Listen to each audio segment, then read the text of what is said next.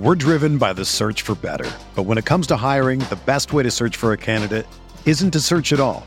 Don't search, match with Indeed. Indeed is your matching and hiring platform with over 350 million global monthly visitors, according to Indeed data, and a matching engine that helps you find quality candidates fast. Ditch the busy work. Use Indeed for scheduling, screening, and messaging so you can connect with candidates faster. Leveraging over 140 million qualifications and preferences every day, Indeed's matching engine is constantly learning from your preferences, so the more you use Indeed, the better it gets. Join more than 3.5 million businesses worldwide that use Indeed to hire great talent fast. And listeners of this show will get a $75 sponsored job credit to get your jobs more visibility at Indeed.com/Blue Wire. Just go to Indeed.com/Blue Wire right now and support our show by saying that you heard about Indeed on this podcast. That's Indeed.com/Blue Wire. Terms and conditions apply. Need to hire? You need Indeed. Pro teams have millions to spend, and they don't always spend them wisely. But when it comes to a great shave, you don't have to shell out tons of cash. Harry's saw customers getting ripped off by the shaving industry with overpriced, underperforming products and decided to do something better. They found their own way to make beautifully designed razors for a fraction of the price of the other big brands, so you never wonder if you overpaid. Harry's shaving products look great, and the weighted handle makes shaving feel great too. I like to keep my beard neat, and Harry's always leaves me with a smooth yet crisp shave. Harry's quality is top-notch, thanks to German-engineered blades made in their own factory that stay sharp longer. You can get a 5-blade razor, weighted handle, foaming shave gel, and a travel cover for just $3 at harrys.com/Blue Wire. And Harry's has the highest customer satisfaction in the shaving industry, plus a convenient subscription option that you can cancel at any time. Getting the best doesn't mean spending the most when you shave with Harry's. Get started with a $13 trial set for just $3 at harrys.com/Blue Wire. That's harrys.com/Blue Wire for a $3 trial set. Entering the Mayo Experience. Mayo Experience. Mayo Experience. Mayo Experience. Experience. Welcome to the Pat Mayo Experience, presented by DraftKings. Match play, DraftKings picks, and preview and strategy, the final bets, the one and done. We're here. Reminder, this starts on Wednesday, so don't lollygag. Get in the Pat Mayo Experience Listeners League. It's almost full, actually.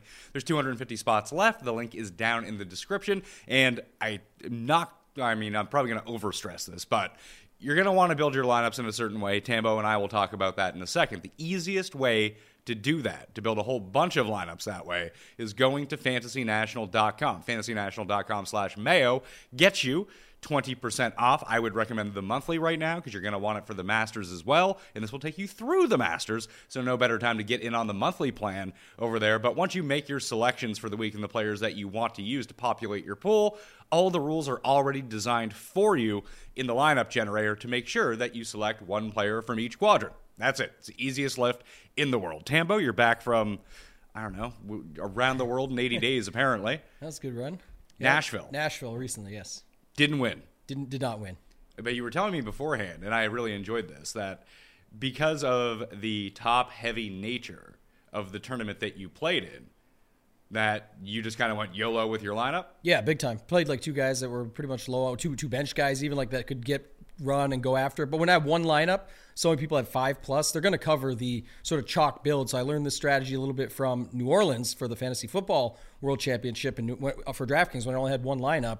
That, the main thing that I looked at there was like, I thought about it after. I thought I played a good process, but then when I thought about it, the guys with 7 to 10 lineups there obviously had a very similar combination of mine. So why would I ever play that build? Should have played a game stack like the Jags-Dallas game that week that went off, win $2.5 million. So here I tried to adjust for that. I was actually happier to come 72nd at FanDuel than not, because my original lineup that never would have found its way to the top only ended up getting like 6K more. And it's not that I don't want the 6K. I built to have a chance to actually get the 500,000. It just didn't work. Is there anything that people can take away from that sort of strategy in the tournaments that they're playing on DraftKings every single week? Because we see something like the big $20 this week or the big $5 this week, or hell, some of the higher stakes single entries in the 3 max actually have a more flat payout structure, which is probably I mean, this week is a little bit different, but just in general, like, talk me through the theory of, if you're not first, you're last kind of thing. Yeah, especially in these tournaments like we talk about all the time. But the biggest factor is really knowing what you're going up against in the field and just being willing to go against that. Even if you know it does put you in last, that you want it to put you in first. We lose all kinds of weeks. Look at all the weeks we come back and say, oh, if this, then that. Of course. But we have all these losing weeks. But you want to have the big weeks pay off and pay off in an amount that matters. And you just compare it back to my trip before. You're joking me traveling around the world. In Denver at the DraftKings final, I had 3 entries. So I was able to play my sort of, yes, I've got the good stuff covered like everybody else. I was able to play another lineup that was sort of an offset to that. And then I played a YOLO lineup. My YOLO lineup there also did not do well, but that's the whole point, is the YOLO lineup can be the one that pays off. I think it especially matters. So in single entry, everyone has a single entry. In those tournaments, people have 5 to 10. That's why I always say it, like, for example, for golf, would say the 555 every week. People are running 18 to 39 lineups, depending on what the week is and the max is. Some people have their one ticket, and this is where I would apply it. Don't just play your safest cash game lineup to try and, because someone who has the 19 or the 39 lineups has almost exact same lineup as you or a slight variation. Don't play an off the wall if you don't think it's going to have a chance. But if you feel good about a 6K low owned guy, or you think there's a 10K guy that's got no ownership on him this week and you want to take a shot, that's where I would do it to get different. You don't have to go completely off the wall, but you have to be different than what the rest of the field is doing. Make any bets this week?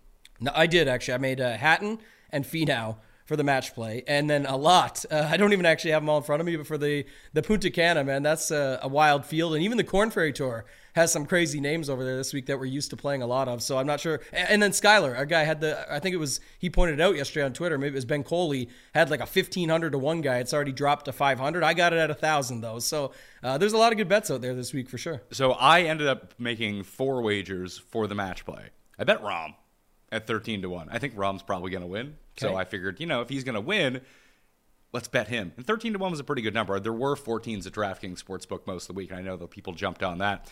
I apologize for my voice, by the way. I was going to do a Punta Cana show for tomorrow, but I think I'm just going to rest the voice. Good idea. Make sure that it's going to be okay. It's important. Max Homa, I got in the boost at 25 to 1. Hatton, I hit with everyone at 40 to 1 along with Feinberg. And then I bet Mav McNeely 125 to 1 with 4 placement points. So I'm trying to pick and choose from each of the quadrants to see if I can somehow get my guys to go head-to-head in the Final Four or something like that. Just getting one of these guys to the Final Four would be outrageous to begin with, but hopefully it's going to be wrong, I guess. I like the Homa one, just to note. I like Homa as well. I think that his path, along with Cantlay's path in that bottom quadrant, it's not easy. Some guy that no one had ever heard of came out of his group last week, in Kanaya or whoever it was. So I just want to see those two play each other. That's why I get so excited about that. I really want to see the battle, after what they have to get through to get to that spot of Cantlay versus Homa, all the buildup. It's a 5-day event for us. I really do love this event. It sucks that it's going away, not just for DraftKings purposes. I think the course is great. I think it sets up well perfectly for match play. We always get to see some good stuff, and that would just be an epic battle, especially where it happens on the grid, right, once they get there. I did bet 3 group winners. Okay. I bet McNeely plus 350, Davis Thompson plus 375, and Denny McCarthy plus 450. He's in that group with Rory, so obviously Rory is going to steamroll that. Although I was looking at Denny's odds this morning. They opened at 125. I think they're down to 75. Very popular sleeper this week. Yeah. I mean, the stuff going on with Rory. I know he did say now the most recent news is that he fixed that driver. He lengthened the shaft a little bit, and it is still a Stealth 2, but it's going to be good to go. And I'll wait and watch me at Augusta in a couple weeks or whatever. But I think Denny McCarthy at 6,900 this week, at least for DraftKings, makes some sense. It does, but he's going to be very popular. It may become that way. One thing I was going to talk to you about right away, but I noticed, I mentioned a little bit pre-show to you, of how some of these paths that these guys have. I know it's match play, anything can happen, but the Cantlays, the Hattons, the Homas, some of those ones that even Xander, you could put a Rahm, you talked about, all these ones where they look like they're going to get there. It makes me think we need more of these 6K guys in our pool versus... Got a lot. Right, but I think when you see look, I got the printed one and the real one, but just going off of it here. But the Hoagies, the Minwoos, the Kisners, they're all in that 7K, and if they become the more popular plays, we have to take a chance on. You'd mentioned it, the Davis Thompsons of the world, Seb Straka, the McCarthys. Yeah, I'm sure you'll try and sell me on all these bad plays, but I'll try and steer you off some of them at least, hopefully. But maybe you're right. Hey, I tried to sell Ben Raza on Zach Blair last week, and he talked me out of it, and all of a sudden the guy's inside the top 10. You know what? I liked Zach Blair last week. It sucks, but it wouldn't have made a difference because I also liked Matt Fitzpatrick. Yeah, that was bad news. Definitely. That was very bad news. And Adam Hadwin, also very bad news. Maybe not this week for either of them. Punta Cana, I bet Martin Trainer 275 to 1 with 5 places, and Bhatia at 30. Yeah, I want to bet that Bhatia number. I guess it opened at 50 in some places that I don't really? have. I missed that. I missed that one, but yeah. Well, I'll see about that one. We'll wait and see. But that's going to be a fun tournament for bets-wise, at least. There is some good DraftKings contests up. Are there good? As well? Well, fair enough. Like I think the $5 pays $20K to first. So again, depending on what you want to put into it, pretty good return on that. But it's always top-heavy when you get to these alternate events. And Thirsty Lawrence over on Euro, 33-1. Bet him.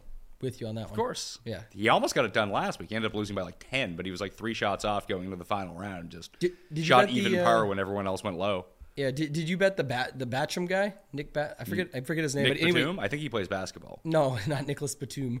I think it's Nick Batcham. But anyway, he was like 100 and he's down to 60 or 70. So good, another one. Good closing line value so far. Maybe I'll continue to take a look at that. All the information for the match play, all the final bets, everything like that is going to be available in the Mayo Media newsletter. That's down in the description. You can subscribe for free right now. Get it sent directly to you. I'll be doing that probably an hour after we finish this show to make sure that people have it and they can use the information. One and done, I took Cantlay.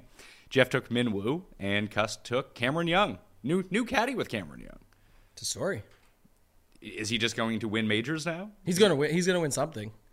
And that is a good pickup, and definitely for both, it's a good pickup. I think it's going to make sense. I know that's the caddy narrative with the stuff with Scotty and, when Bones hopped on JT's bag and all that stuff. But in reality... Ted Scott and Scheffler. That's what I thought. Who did I say first? I thought maybe I said someone else. Maybe you did. I said Scotty and then JT. Yeah, those are the two. I'm on a lot of meds. That's good. That's good for you.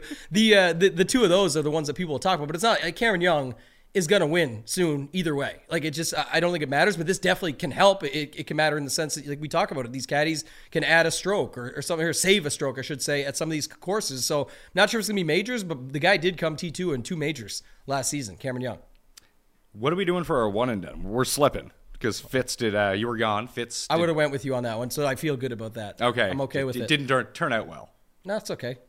We can make it up. Lots of designated events coming up. You talked earlier about getting Fantasy National through the Masters. There's even the designated event the week after at the RBC Heritage. So there's lots of stuff going on that we're going to be able to pick these points up. But this is a big one for us. So what did you have in mind? Who are you thinking? Because we'll talk about it when we get to other stuff later and go through more of it. But some of these 1 seeds have not been the best. So maybe if there's a secondary guy that we like, that we could go with that. But I'm not sure what we have versus what you want to think about using. So I have all the records I went through and manually calculated all the records for the players over the past 3 match play events at this course. Okay.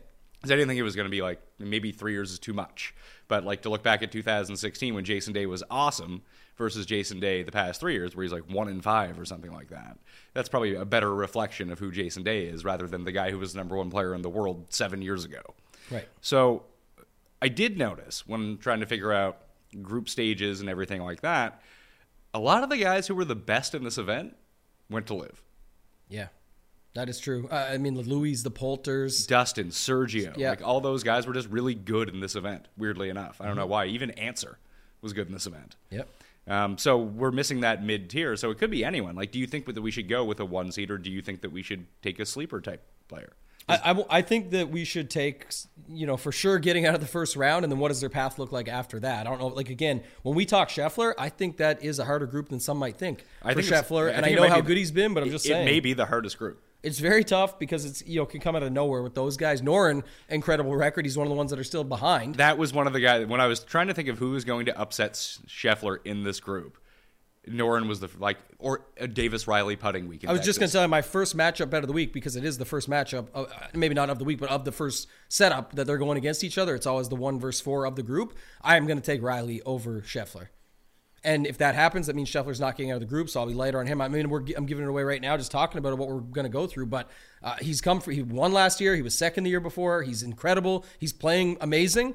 But in this type of format, I got no problem going that route just to do it. And it's always this too, Pat. I'm sure you saw the stats and know, but it's almost 80% of the time the first matchup winner gets out of the groups. And there's 2 of them. So it's going to be the winner of Kim and Noren gets a win, assuming it's not a tie, the winner of Riley and Scheffler, and then those 2 have the best chance to get out. So you got to take a shot on Riley. And I like him this week for DraftKings too.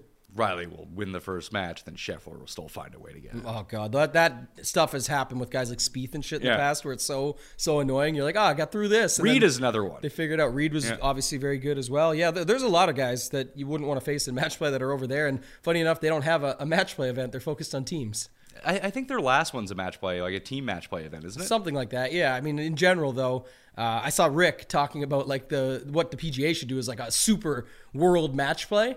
And I thought that was an incredible idea. Like if you had like 132 players, like a dueling thing, and they get down and you just have the biggest prize pool, like just a massive match play tournament, that would be incredible because they don't have the Masters, right? The PGA players play at the Masters. If the PGA Tour had this, I know they're getting rid of match play, which I think is crazy. It's once a year. Well, couldn't you do like I actually kind of like the live format a little bit of, I think it is with the 4 guys on your team, like 2 of them play together and it's 2 single matchups. Mm-hmm. That's how your team gets calculated because you have the 3 matchups. What if you just took 4 players from each country? And maybe you could designate the United States in like West Coast, Southern, Northeast, Florida or something like that.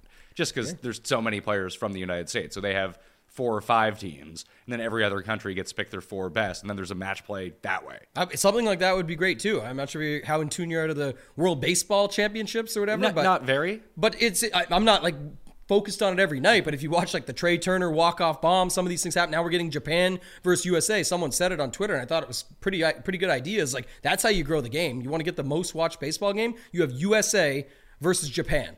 There's a lot of people going to be watching that baseball game. If we could get something like that going in golf, it would definitely be a lot of eyes tuning in. Rory is a one and done. Yeah, definitely an option here. I mean, that's the one I'm saying. So here's the thing in that grid going down there, tying it all together. But Hatton is going to be extremely popular on DraftKings. He's a popular bet by all of us. I have him going to the finals in my bracket, so yeah, of course. I had him through. But the group of Stallings, Bradley, who's horrible at match play, and McCarthy, the most popular 6K sleeper most likely, seems like Rory steamrolls that. And then even if it is Hatton extremely popular. We've seen this plenty of times if he even gets out of the first group. If not, it's Ben Griffin, Herbert, or Henley. I guess, honestly, Henley might scare me the most. I was going to say Herbert scares me the most. One of those two could be the guy, yeah. Like, we've got the Herberts, the Moronks, the Victor Perez's, all the Euro players, and the Norans that we talked about that people know. It could just be that type of tournament this year. But well, it's not only that. Drew Matthews kind of pointed this out. Like, he looked at the 5 best ball strikers from the first round last year, the first 3 matches. I think they all got eliminated, and the guys who just rode hot putters were the ones who got there. And the guys that rode the hot putters were the guys that you probably would have guessed were going to ride a hot putter. It was like Matt McNeely. He was the only one of the hot putters who didn't get out of his group, although he never lost a match. He went 2-0-1. Right.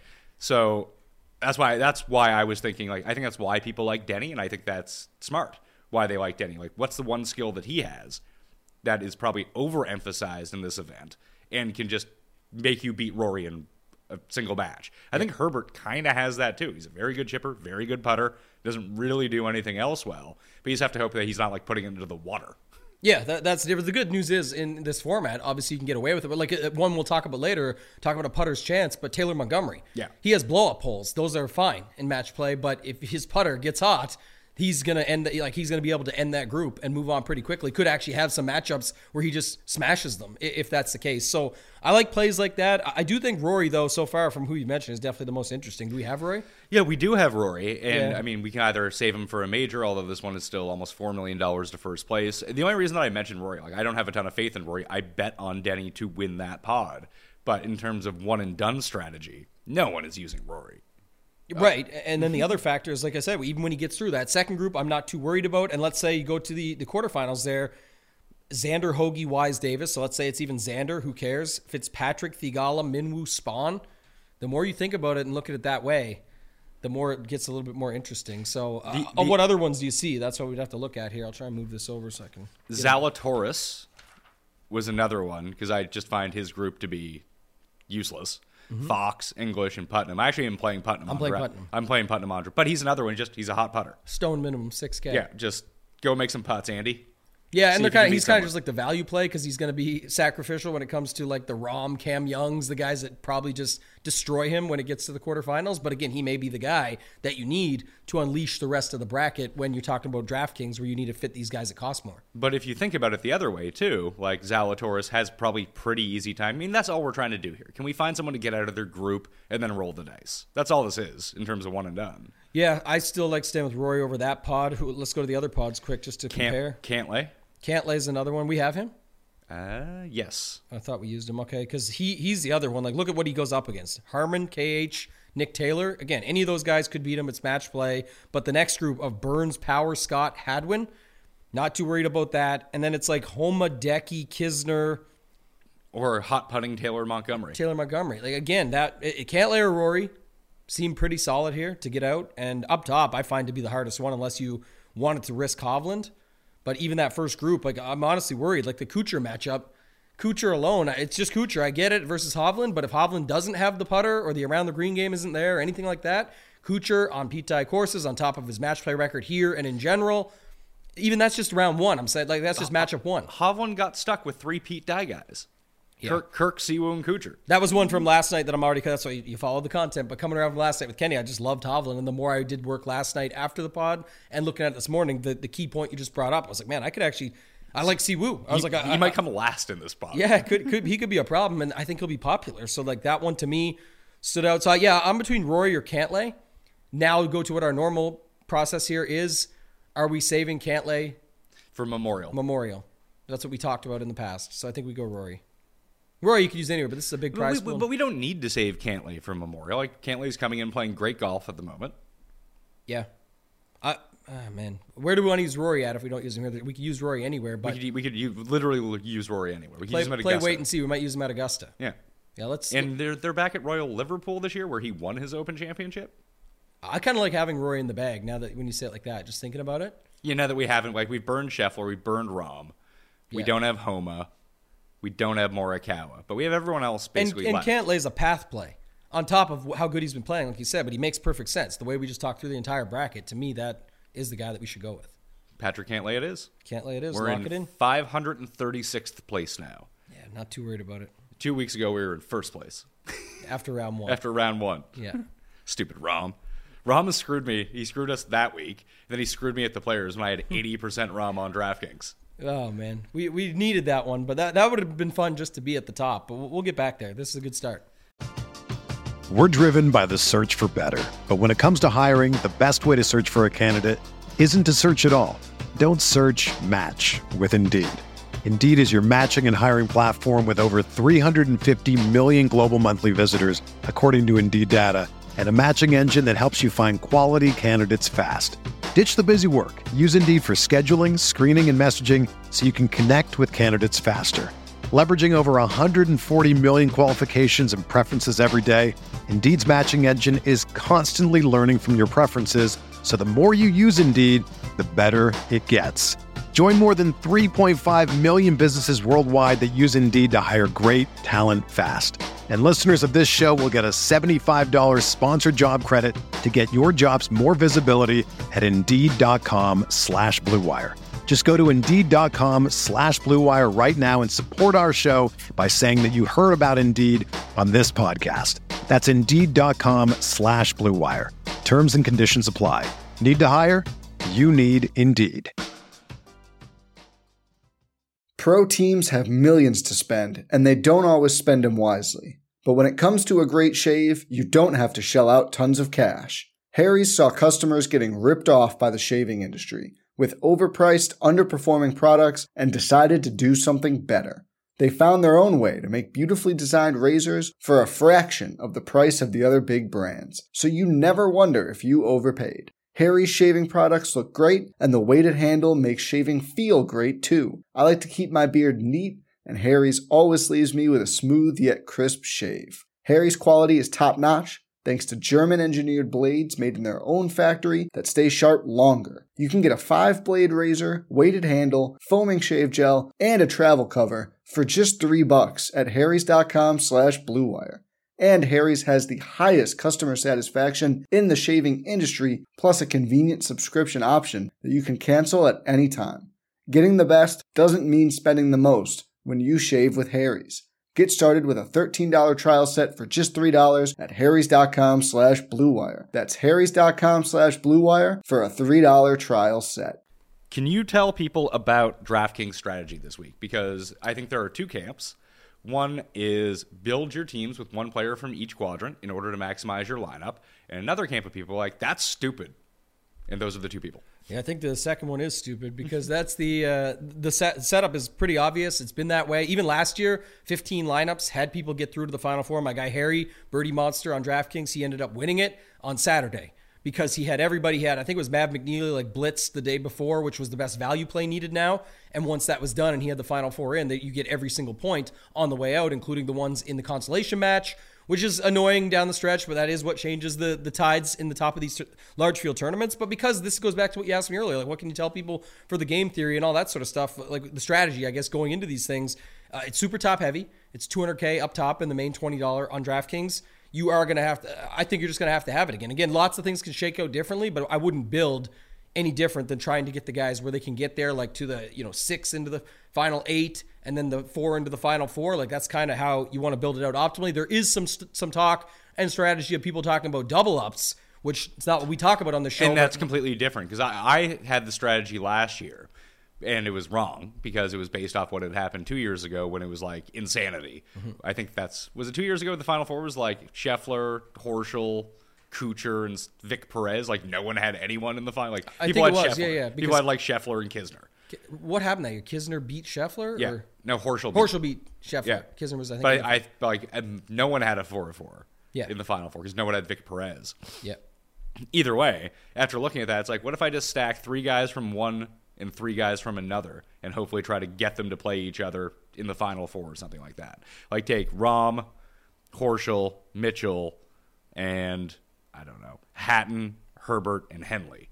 And hopefully one of those guys goes through. Would that be enough points to win, like to get you in a double up? In double ups, I think people are considering something like that. Yeah, I don't think that's the proper strategy. But again, I get why in a double up they're just saying if I just get one guy to the final 4, that could be enough. And if they get into the winners and you just rack all those points in the end where everyone else tried to make their, I got my favorite optimal lineup that I made that I like the best with Putnam or with McCarthy or something like that, and then a bunch of it flames out and you have nobody getting anywhere and you're already down to a 2 of 6, if you will, getting into the next round, and then they die, and now you're out, versus that person has more odds to get it there. Again, I don't have the exact math on it, but not what I would be doing in these large field tournaments. It's almost like MMA in a sense, where in MMA you're kind of like, when they brought the late swap to MMA, I know it's gone, but people were recalculating after the first setup, how many lineups do I have left that could be optimal? What's the optimal move now? You can't change these lineups after the fact, but my point is when you set it up, your pool of 150 is going to die some on day one, but how many are left over? Okay, now I've got these outs to the top, and you're trying to get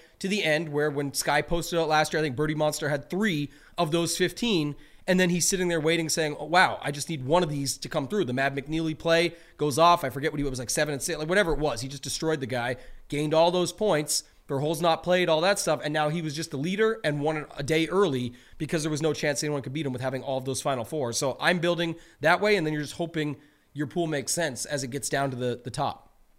Is there a way, like, I mean, obviously there's only 64 players in this. Are you maxing 150? I'm maxing 150. And my player pool will probably be somewhere in the range of 35, maybe 40. Because, again, when I have 150, I want some outs there. But obviously that means there's guys that are less owned. Probably 20 guys are actually the core pieces, with 5 to 7 being the main core. Like, this is the guys you're expecting to come out and going heavy on. I know his pool last year, because I looked it up, was 27 guys.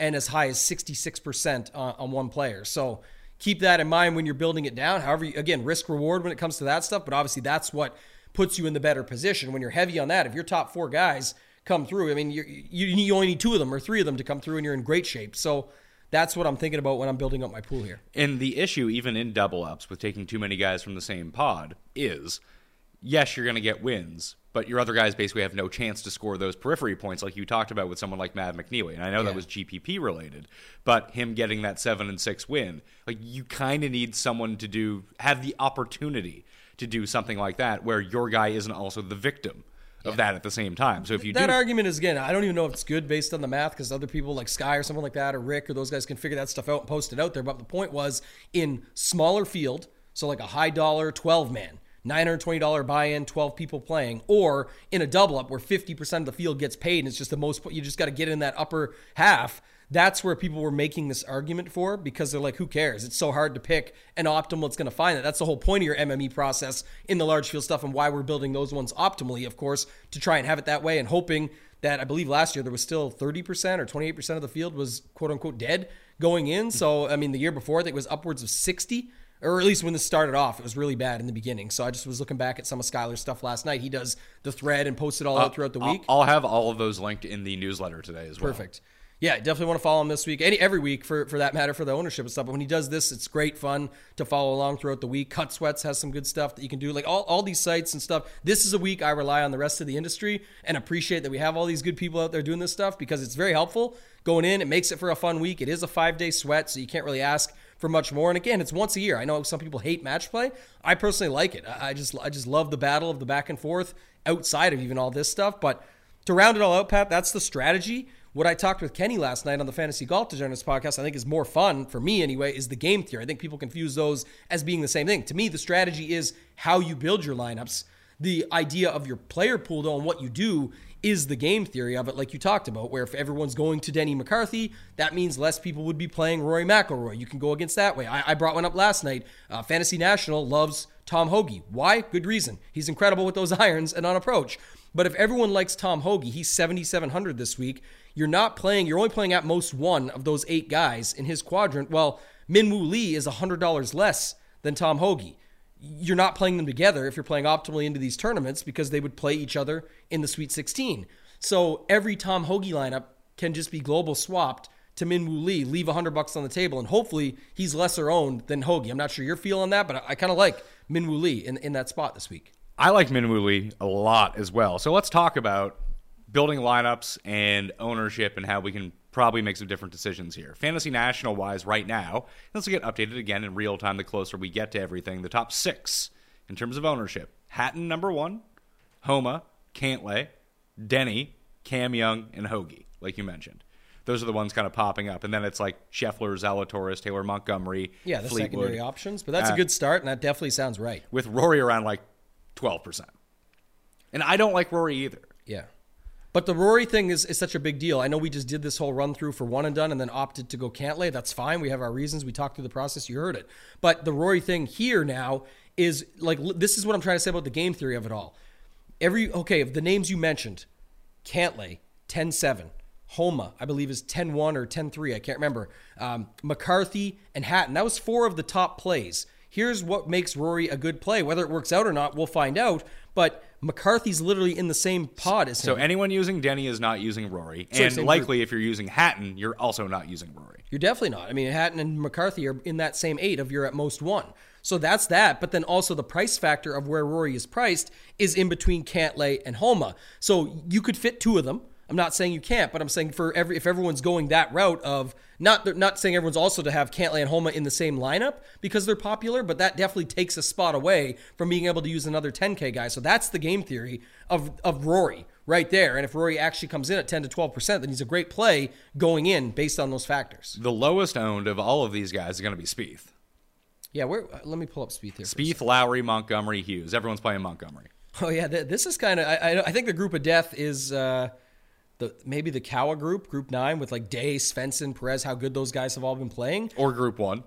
Yeah, or group 1, of course. That's, I think, more of a personal preference where we're saying that it's not as easy for Scotty as it might be. Those guys are obviously capable. He also drew the number 1-2 seed in Tom Kim. He's the 17th seed. Mm-hmm. He could have drawn whoever the 36th seed is in that spot instead. Instead, he drew Tom Kim.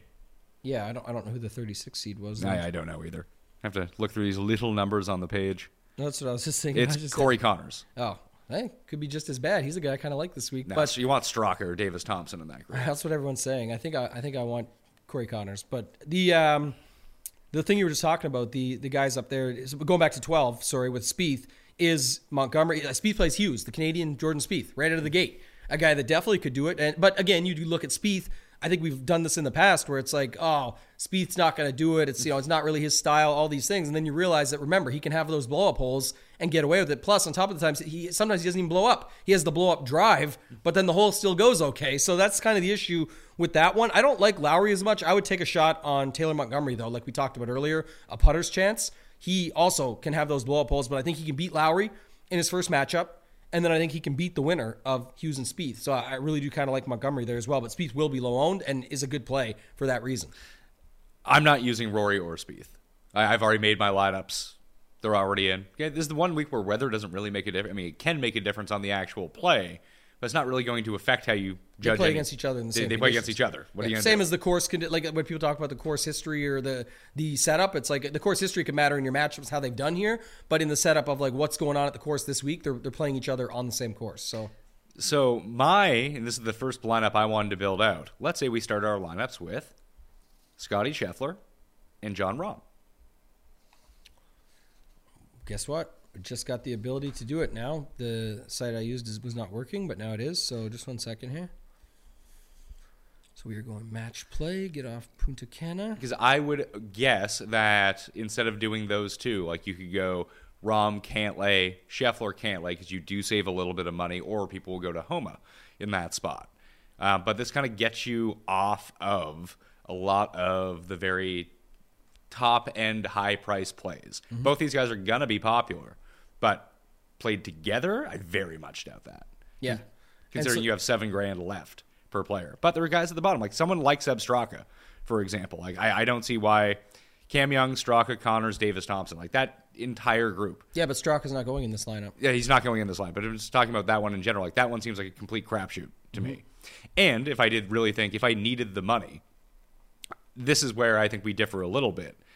If I'm thinking like I'm building this lineup with the intention of having Rahm versus Scheffler, like that is the idea behind it.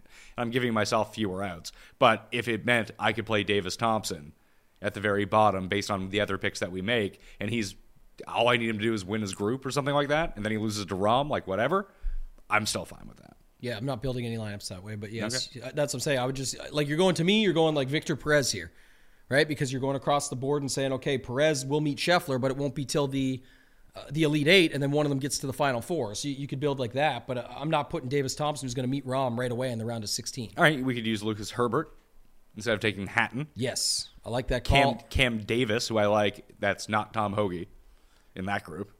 Or even Aaron Wise. And Cam Davis against Herbert could end up being a thing, so that's fine. And now it gets us more in that mid-tier range. And now we hop over, if our Taylor Montgomery pick is good, that leaves us on... Who else do we like here? It leaves us on Minwoo, but we can't play him because we already have... well, this also becomes Cam interesting, Davis. too. Like, you could use... I think we can use Hadwin, right? Yeah. So if you have Hadwin and Montgomery meet up with Herbert and Cam Davis, and then you have Rahm and Scheffler steamroll, this lineup works. Well, I was going to go with Seamus Power. Instead of Taylor Montgomery? Yes. Instead of Taylor Montgomery, and then I actually do really like Chris Kirk, who's at the bottom of that Scheffler bracket. So Power and Kirk, you're saying? Yeah, Power and Kirk as the two, and I don't think people are using Power and Kirk. Not to say that I need everyone to be like super contrarian in this lineup, but I objectively like those two players. No, but I also want to see here, because this is what the hard part of going back and forth for content stuff is like trying to figure this out. So if you got Power coming through to meet up with, and then Kirk and Scheffler meeting up. Kirk and Scheffler and then meet up. Rahm with Davis and Herbert. Yeah, that's fine too. Yeah, that would work. I mean, definitely works. And some of the stuff too is like, say, first of all, not a lot of people are playing Scotty and Rahm. Even though one rolls over the other, that could be the way it sets up. And then you've got Herbert, who we already made a good reason for, and that's huge leverage over the Hatton ownership and just that quadrant in general where people are going one of Hatton or Denny McCarthy, like you talked about, and because you're in the same value range as that as well. Instead of having Denny McCarthy, you've got Cam Davis, who's in the group above, and look at his group. It's Wise, Hoagie, Schauffele, where it's like you have a setup there that makes sense. So that lineup definitely works, and I like both of them. I kind of like I like Montgomery, so I kind of like that one too. But yeah, I just think if he gets hot, it could be a solid price at $7,400. But I do like this build. No 9Ks, no 8Ks, no 10Ks. I like that too. There's also a different way. You could take out Kirk and Power and replace them with Burns and Putnam. Okay. And that also works out the same way. And then Putnam ends up being the guy that meets up with Rahm. You still have Cam Davis down below with Herbert. And you have Power. You have Burns in the Power spot in the bottom left. And then you still have... So you have Burns and Scheffler meeting up is how it would have to go, in right? the Final Four. Yeah, which is all you need. I'm saying, but that can still get you the 6 guys through, and then you have the setup where those 4 meet in the final. I don't like Burns, just in my mind, but I do think that he's kind of a good play here. Because everyone wants to play Homa, everyone wants to play Cantlay. Obviously, Spieth is kind of up and down, but Burns is cheaper and lower owned than Spieth. and he's still a 1 seed. Looked like he found something on Sunday. I know it's the Valspar, his specialty, but to get to the so T6, tough to figure out. Well, what I'll say, though, is this. Usually when someone finds something on Sunday, on a standard, non-match play, et cetera, people say that we love a great Sunday round. I've said it plenty of times in the past, and I do. But here, it doesn't seem like it's applicable because no one's using it. He doesn't have a history. It's not really a spot. Like, the guy can putt. He can definitely find a putter here himself. And then the fact of where he sets up in the grid, people already have Cantlay winning that. So it's like that's the whole point. And they won't play as much because even if he gets through, he runs into Cantlay. I don't hate it from that perspective. That could be a huge leverage spot on the whole grid overall. Fitzpatrick is the other one, who I'm not playing. Fuck that guy, but... Interesting. I like Min Woo there, but who else do you like? I guess Thigala? Thigala is going to be popular. Thigala is going to be the popular one of that group. He can't be popular, though. Why not? Because Hoagie, because Davis, because... Yeah, but you're also thinking Min that Woo. people are going to build optimally. Doesn't matter. I just saw the ownership from last year. No one gets extremely popular anyway. Like, no one comes in at 40% in this tournament. No, but like... You want to play Thigala, you can play Thigala. What would you say are the, like... Do you think Thigala will be higher owned than Min Woo? I like Min Woo better than Thigala. I think Min Woo will be higher owned than Thigala. Well, he should be because he's a better player. And because he makes more sense and because he's got the $100 difference from Hoagie where people will just play one or the other once they land on that because you can. Like, that's the other thing too, right? I do this stuff all the time. People look at this. People are going to build a lineup, see where they land, even hand builders, and say, oh, Hoagie fits. Oh, I heard Tambo say that you can also just play Min Woo in every Hoagie lineup. Import lineup, go to Min Woo. Like, that is what's going to happen, and that just creates it where all that means is no Thigala. And then there's going to be people say, no one's playing Xander if they're going Rory, Cantlay, Homa, the big dogs. Like, they just can't be getting to Xander, right? With Hoagie there, with everything going on. So now Xander gets a little bit of ownership, and that still takes from Thigala. Like, Thigala just can't be owned. Here are the 10 best putters in this field. I ran a mixed condition model. 50% weighted the past 50 rounds, 50% weighted the past 12 rounds. So long-term good versus short-term good. Who is the best of all? It's McNeely, Montgomery, Burns, Rahm, and Homa. Those are your top 5. Harris English, Andrew Putnam, Jason Day, Tyrrell Hatton, and Justin Suh would be the top 10 in this.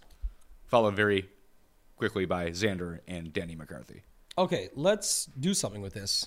So, Mav, I heard. I love Mav. Yeah, but I mean, just going like by the groups here, Mav to me, going against Fleetwood, and Poston is definitely possible he could do what he did again from last year. I don't love, the one thing I don't love about him, I will say, just being full disclosure, is that I don't like that a lot of the conversation around Mav this week is based on one tournament here last year. Like, it's not guaranteed to be the same thing by any means, of course. Not saying anyone is saying it's guaranteed, but I'm just saying that when the talking point is just that, it's not something I personally love going into this week. Oh, let's get on Mav again. It's going to happen again. But go ahead. That was just my 2 cents on him. I could see how that would be one thing, but if we're going to point to the reason to play him is chipping and putting and just go back and look at him this year. He's dealing with a shoulder problem. His approach has been god-awful so far this year. The driving actually came back a little bit at Valspar, but the putting stats are outrageous. He hasn't dropped strokes putting since last year's Travelers Championship. Yeah, that can be so huge here. So I'm good with it anyway, and based on groups. So go back to the top 5 again real quick. It was McNeely, Montgomery, Burns, Rahm, and Homa. Montgomery, Burns, Rahm, Homa. Now, Montgomery, Burns, and Homa are all in the same quadrant. But we can go Montgomery, Burns with Mav and call that side done. Mr. Burns? Yeah, I like this. Just some stuff we've talked about already, just tying it together. Montgomery and his group, we already said he can beat it. Burns is huge leverage, not just because he can beat his group, but because everyone's going to be on Cantlay. So if he beats Cantlay, if he gets there, first of all, obviously, and then beats Cantlay, it's all if-thens, but that's what the whole point of this is solid. And then on the other side, who are the last two that we didn't? We can't use Homa now, so that's fine. Rahm. We can easily afford Rahm, right, if we want to? I would think so. Yeah, we still have 8,000 left. So now who are some of the other guys coming in after that? Putnam. Putnam. I'll just put him for now because we already said we could use Putnam. And really, I feel like Zalatoris is the trouble there. And if he gets through that. And then who does that leave us on here now? That we're just... how much money do we have left? We're just shy of like a Xander or something. Who else can putt? Homa can, but we're not using him. Day and Hatton and Xander. Hatton.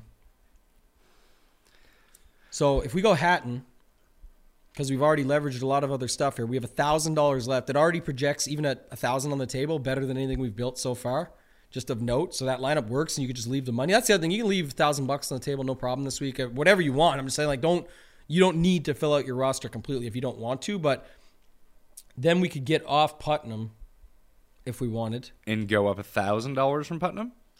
Yeah, I'm just trying Harris English, Denny McCarthy, Ben Griffin, Aaron Wise.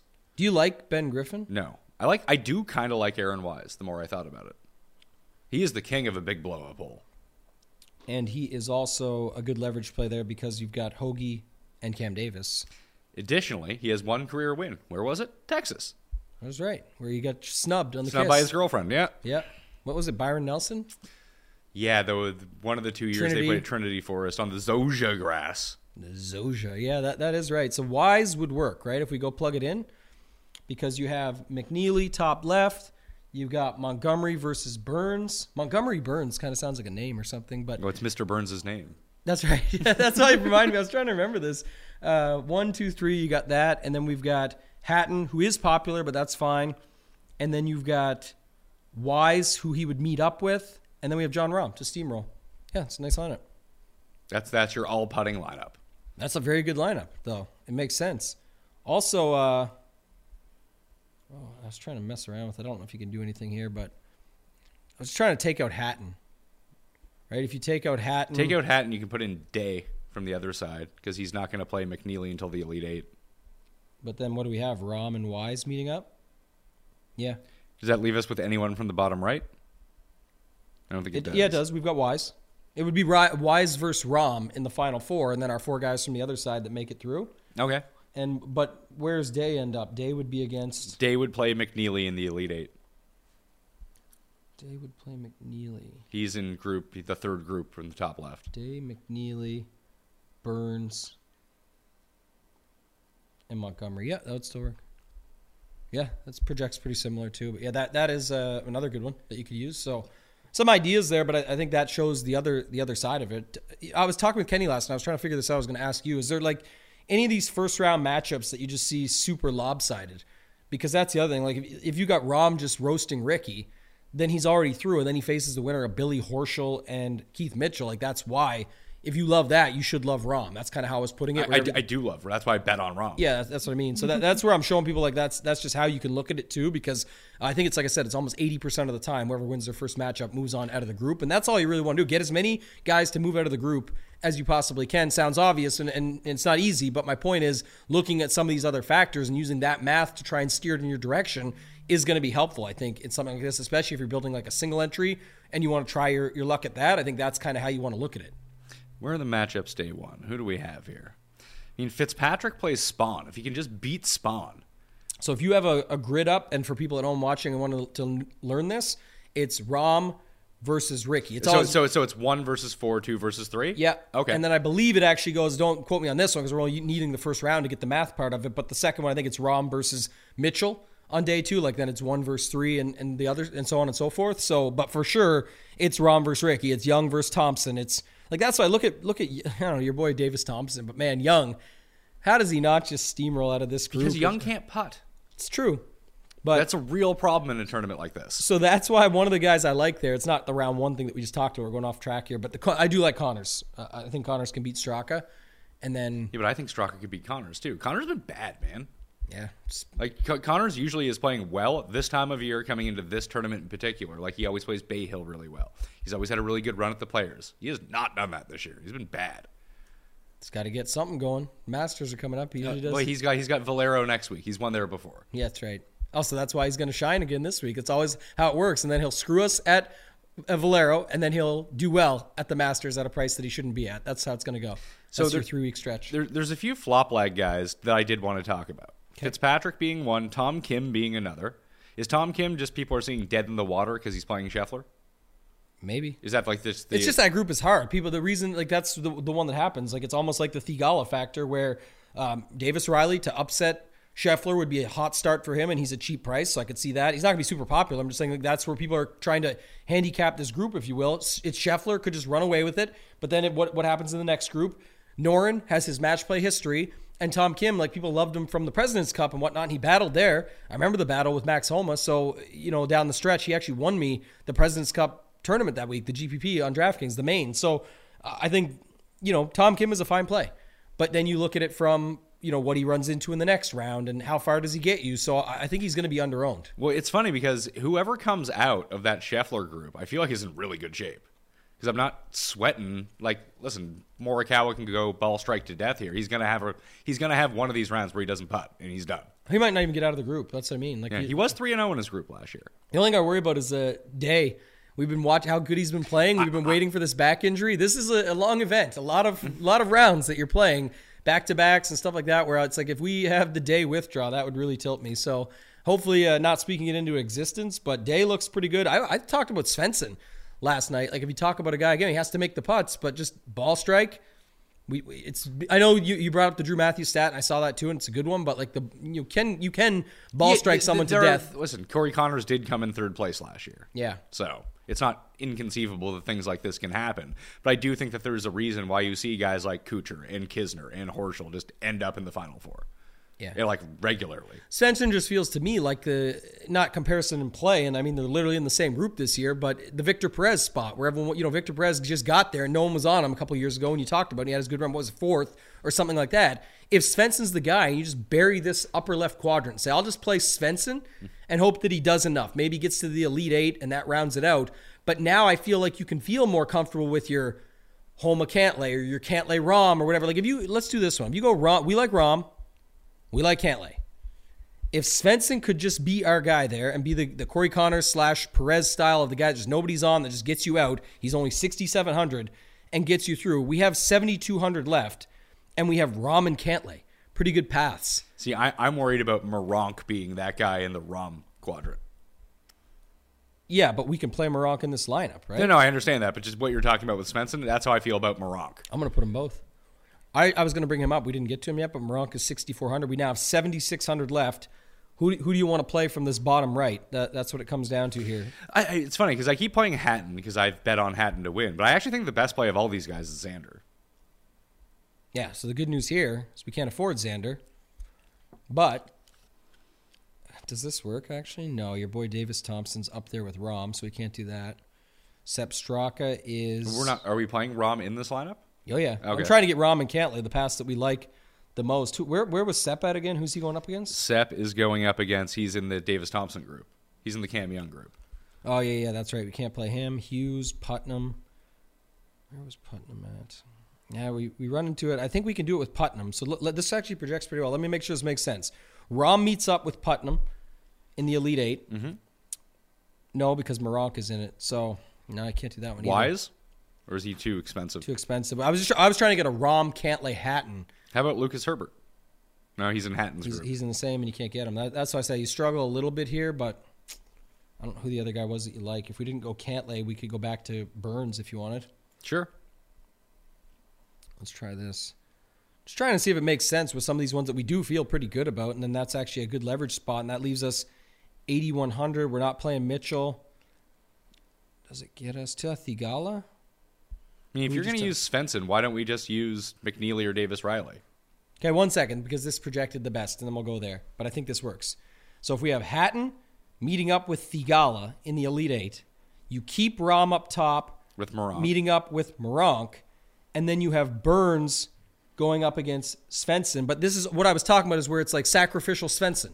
That's what you could call him. Like if he gets through, is all you really might need, and then the rest of it goes your way with the other five. It allows you to get Rahm, Hatton. Burns is a key leverage play over Cantlay, because even if they did meet up in the second round, if he beats him, that's massive against the rest of the field. And then we talked about how you can't get to Thigala, but yet he still can project pretty well. This has been our best build so far, and it actually makes sense. You just need a little bit of crazy stuff to happen if Svensson can get out. Which you're going to need anyway. Yeah, so I don't hate that. What were you saying that we could switch it back to? Because I can go off Thigala, go off Hatton. You can go Thigala and go to Davis Riley. Off him to Davis Riley? Yeah. Okay. And then what does that give us in terms of Xander money for Hatton? I think it'll get us there, but I just want to see, does that work with Riley versus... Yes, yeah, Svensson's on the bottom of the quadrant. They're in the same quad, but bottom top, because Riley's in the Scheffler one. It gets us to Finau, but then we have nobody in the bottom right. So it doesn't get us to Schauffele. No. Okay. We still need to come down one more, but we can now... Where was the one that we could come off of that we said? We could go... Oh, Meronk to Putnam. Huh. Let's do this. Moronk to Putnam. And that gets us to 10-2.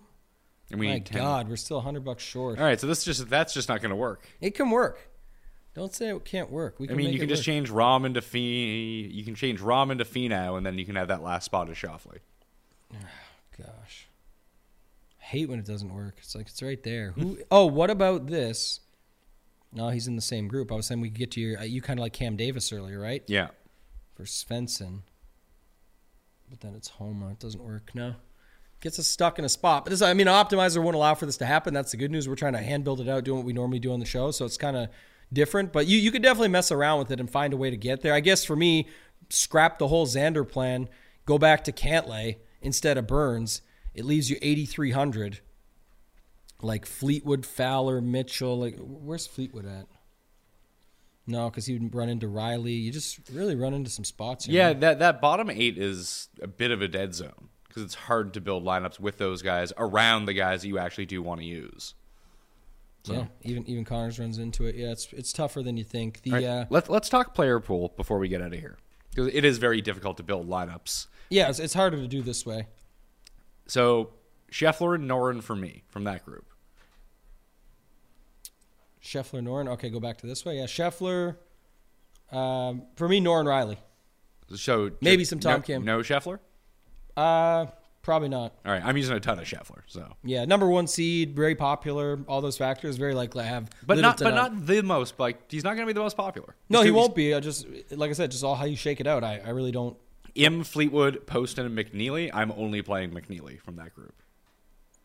Probably Fleetwood for me. Okay. Not as high on the other two. Morikawa, Day, Svensson, and Perez. I'm only playing Jason Day. Day and Svensson for sure. Maybe some Perez. Hovland, Kirk, Siwoo, and Kuchar. I'm only playing Kirk. Hovland, Siwoo. No Kirk? But he's going to win the group. I have it in my bracket. Yeah, you have it. Again, these are I'll see how it all shakes out in the end. Like I'll probably stay at 35 guys, so I'm making some cuts. But just talking through it quickly with you here, I think that's how I feel about it right now. I like Siwoo. I do like Siwoo. And I'm only playing 25 lineup, so my player pool needs to be smaller than your player pool. Yeah, for sure. Homa, Hideki, Kisner, and Suh. I'm only playing Homa. I'm playing Homa and Hideki. I don't think I'll have any Kisner or Suh.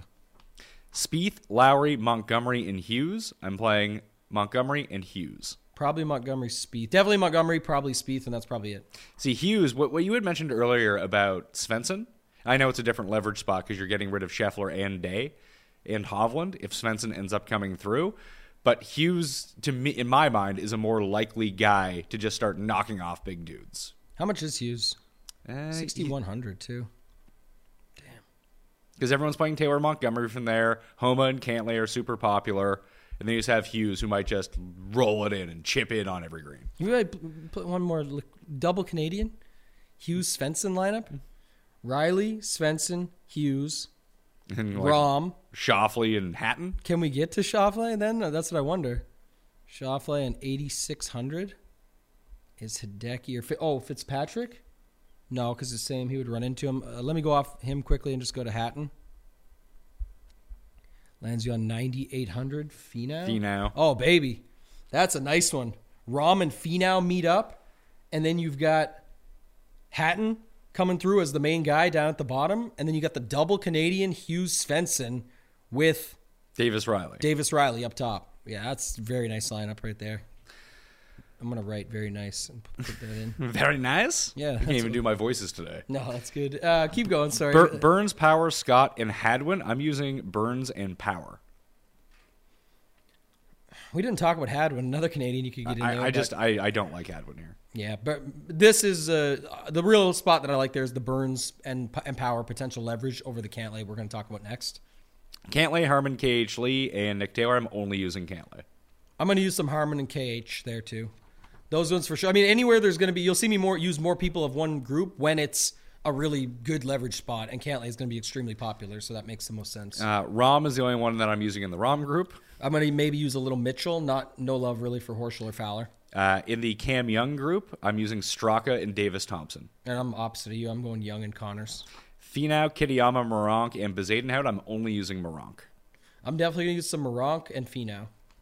Zalatoris, Fox, English, and Putnam. I got Zalatoris and Putnam. Same. Xander, Hoagie, Wise, and Davis. I got Wise and Davis. I'll probably have a mixture of a lot of these guys because we're building some hand builds and stuff, but in the optimizer, it's likely just going to leave out Hoagie and go with Hoagie Beach. Get him out of that. I do think Xander is really interesting, though. I talked about that. It's the last one I'll go on a rant on quick, but just like I said, because of the spot. It's an easy path. That's why it's an easier path and the price, and yet he's not becoming the most popular. Even Rory could pick up some steam late, but people are on Cantlay and Homa in this range, and then you have to know that people are going to want Rahm and Scheffler, even though they're not as popular as those ones that we just mentioned. So that just has to make for Xander and Rory to be some good plays down in this range. Fitz, Thigala, Minwoo, and Spawn. Only Minwoo for me. Sprinkled, but Thigala, who I just talked about, and then the Fitz part you said you want to talk about. We didn't spend much time on, but I can't play. He's done mental damage to me. I'm not going to play him. I think that's how a lot of people think. But coming off the 9, the path is kind of something the same. If let's say Xander doesn't get out and they just run into Fitz, I could definitely see Fitz make a bit of a run here. So he's at least interesting from that standpoint. Minwoo as the backup play to Hoagie in the same 8 group. Hatton, Henley, Herbert, and Griffin. I got Hatton and Herbert. Yeah, you sold me more on the Herbert, so I actually kind of like that. Herbert, if you're going to play Mav McNeely, the exact same case can be made for Lucas Herbert. Which I love. And also you talk about putting and around the green game and just stuff that works in this match play format. That, to me, is Herbert, so I really kind of like that. Rory, Keegan, Denny, and Stallings. I got Denny. Yeah, Denny and Rory for me. All right. That's how we're building our pools. That's what we like. That's how I'm building my pool. Yeah, we'll see how it actually shakes up. I mean, on first, that's pretty close to what I'll be doing. So, and then it all comes down to some of those game theory ideas of if this guy, then maybe not that guy, or how can I leverage this up, like some of the stuff we talked about, and try and get the best lineups possible, have a way to the top. Is there a showdown this week? No, not for match play. I think there should be. I think there will be for Puttacana? For Puttacana, but it'll be bag contests. So, you got any hot tips for Puttacana? No, I didn't spend enough time on it to look at it. I'll check it out. That's one thing I think I take pride in a little bit is I don't have to play every single slate or feel like I'm definitely a degenerate and I'll have something in there, but I don't need to go all in. I want to see what the rest of the action looks like, and with no showdown for match play this week, that's probably where I'll put the action. I'm just not sure yet what I'm going to do, and we do still get the extra day, right? So I can get this stuff done today, get it all in, ready to go, sweat out the match play stuff tomorrow with the round 1 matchups, and then go from there. But yeah, Riley over Scheffler, round 1 matchup. That's the bet I got. I like that. There's one that I wrote up in Golf Digest. Now, for the life of me, can't remember what it was. Do we want Hughes over Spieth? Make it that? Nah, that one's just that. What are the? It depends on what the odds are, I suppose. Good, I'm sure. Probably not. No, it's plus 140. Yeah, give me Hughes over Spieth. That feels like a coin flip. And then parlay them together. Ooh. Riley and Hughes. You want to hear the biggest, how Pat wastes his money on gambling sites? I love those. And there's lots of them, it seems, but. Oh, there's lots of ways. I mean, basically every That's bet. That's the best part, yeah. Every bet that I make is basically just me wasting my money. But it is an 8-leg parlay. Of course. Minwoo, Cam Davis, Moronk, Davis Thompson, Taylor Montgomery, Seamus Power, Chris Kirk, Mav McNeely, all to win their group, parlayed together. $10 pays $1.4 million. My God. To win their group, picking 8 group winners would be epic. I'm sure somebody will do it. We'll see the tweet later this week of some crazy person that got lucky and did it. But, man, this is a tough scene. I was thinking first round matchups. Should we start spending that money now? Definitely not. You should figure out how you're getting the $10 back. I could cash it out right now. You probably already take a loss on that. They're not giving you the same back. So no. Listen, people are hammering Denny. You got to hold. Keep that one. They might offer me $10.50 on my cash out. No. Make myself 50 cents. Might offer you 50 cents. No, they're offering me $10. Okay. Still live up there right now. No, that's a good sign then. So follow Tambo on Twitter at ToeTaggingTambo. We'll do this again on next Wednesday. Back to normal next week. Back to normal. And then we got Masters the week after. That's exciting. Yeah, I can't wait. This is a good little stretch. I actually like Valero too. I don't know why. It's just one of those tournaments. I've always done well in DFS, but I also don't mind. I know the field may not be the best, but something we can keep in mind. And then, of course, like you said, even after the Masters, we've got the RBC Heritage, which is a I'm really excited for that. Again, see, I'm not. Why? I love the course. The designated events. It's my favorite tournament. I don't want a designated event. This is where I love when Kadira comes out of nowhere. I know. Yeah, I guess you have good history there for that as well. But just to say it, this reminds me of the Honda, where everyone was like, "Holy shit! It was already a great ending." Imagine if we get all the studs here. Well, we never get all the studs. We did get it. It was the second tournament out of COVID, and everyone played. I don't remember it. Webb won. Everyone bet Webb, and Webb won. Oh, couldn't have been a good tournament then. It was, because Brooks and people were like, "Oh, what's Brooks going to do?" And then he's off the lid. Him and DJ just charged up the board on the final day. Didn't DJ have the worst final day, now that I remember this, of anything possible? Yeah, he lost CT Pan at Heritage. Yes. he was up by 2 and just he came like 12th or something. It's like tough. I love that course. That's the other thing. Like I definitely love that course. It sets up so different for everybody. There's trees in the middle of the fairway and stuff. Like just incredible to watch down the stretch on Sunday. So I'm definitely excited for it. And the fact that like Rory already skipped the first designated event, so he's now forced to go to that one. Like I just can't imagine how it's going to go after all the stuff that happens at the Masters. That's what makes it so good. I just remember Webb won. Sergio dominated everyone in ball striking that week and just couldn't make a putt to save his life. Answer made a huge run, and I think Neiman made a huge run. And there 5 live guys, you said. Sergio, Neiman, DJ, Brooks. Berger as well, who just doesn't play anymore. Hatton was the other one who was up there. Gosh. So let's say, it was Webb, Answer, Berger, Hatton, Neiman, Sergio, Brooks, JT, Bryson, Poston, Palmer, Fratelli, Michael Thompson was the guy I was trying to remember. Bryson, another one. DJ it's funny, but everyone played in this tournament, but it kind of shook out that it was still like the regular heritage guys that did well. That could be an edge, Pat, that we find that week. Maybe. We're going to record on a Tuesday that week because I'm going on vacation on Wednesday. Oh, where are you going? Sonoma, Napa, LA, and Cabo. Oh, beautiful. I'm gone spots. for 2 weeks. I'm just fucking getting out of here. I like it. That sounds good. Getting out of Dodge. I just did that. It's fun as long as the flights go your way, and you don't have to worry about back and forth all the way. So no, and the reason that we spaced it out that way is so we can take a flight from one place to another place, and we're going to Toronto for one night to see our friends. And no kids, of course. No kids. No. They can stay here with their grandparents. Nice. But yeah, we don't want to get into the situation where we're sitting around in airports all day. So one flight to one destination, spend some time there. That place to another destination, spend some time there, spend 3-4 days, whatever it is, then fly out somewhere else. Sip a little wine, Napa. Yeah, hopefully my voice is back by then. I'm pretty sure it'll be back. Hopefully. 2 weeks. I got more. I'm filming content for every day that I'm gone. There's no Hans in the field, so you might be okay. There is some woos, though, if Si Woo gets it going. There will be content every day that I am gone. New content that is coming out, which means even later today, I got to film some of that content. So, yeah, you're going to know which one that was when you hear my voice in 3 weeks' time. Raspy Pat. Raspy Pat coming at you. You can't even smoke right now. It's horrible. All right. I'm Pat Mayo. You can follow me at ThePME. Once again, fantasynational.com/Mayo to get that 20% off. Still around 200 spots in the Listeners League. That's also down in the description, along with the newsletter. Or if you just want to Google it, Mayo Media Substack. Make it easy on yourself. Get it delivered to you absolutely free. All right? I'm Pat Mayo. Thanks for watching. I'll see you next time. Pat Mayo Experience! Experience!